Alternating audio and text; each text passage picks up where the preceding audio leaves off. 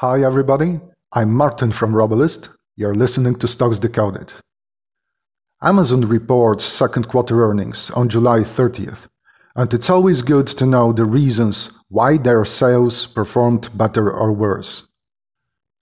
Revenues rose 26% on the back of Amazon third-party seller services.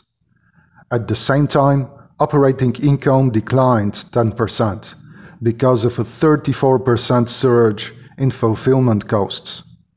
The drivers behind both numbers were actually not good for the company's core e-commerce business.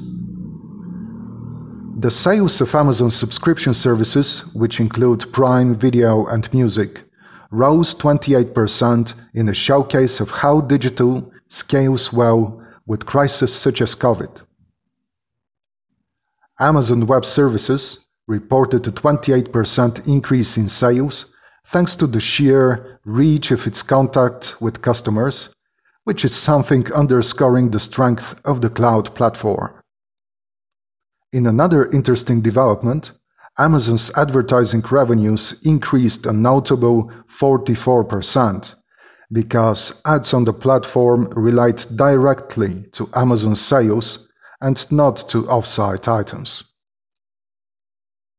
During the first months of COVID, Amazon's business not only delivered goods to customers, but also scaled very well, demonstrating the depth of its diversification. There is a new way to learn about stocks, markets, trading, and companies. Now you can access it at www.robalist.com. Thank you for listening.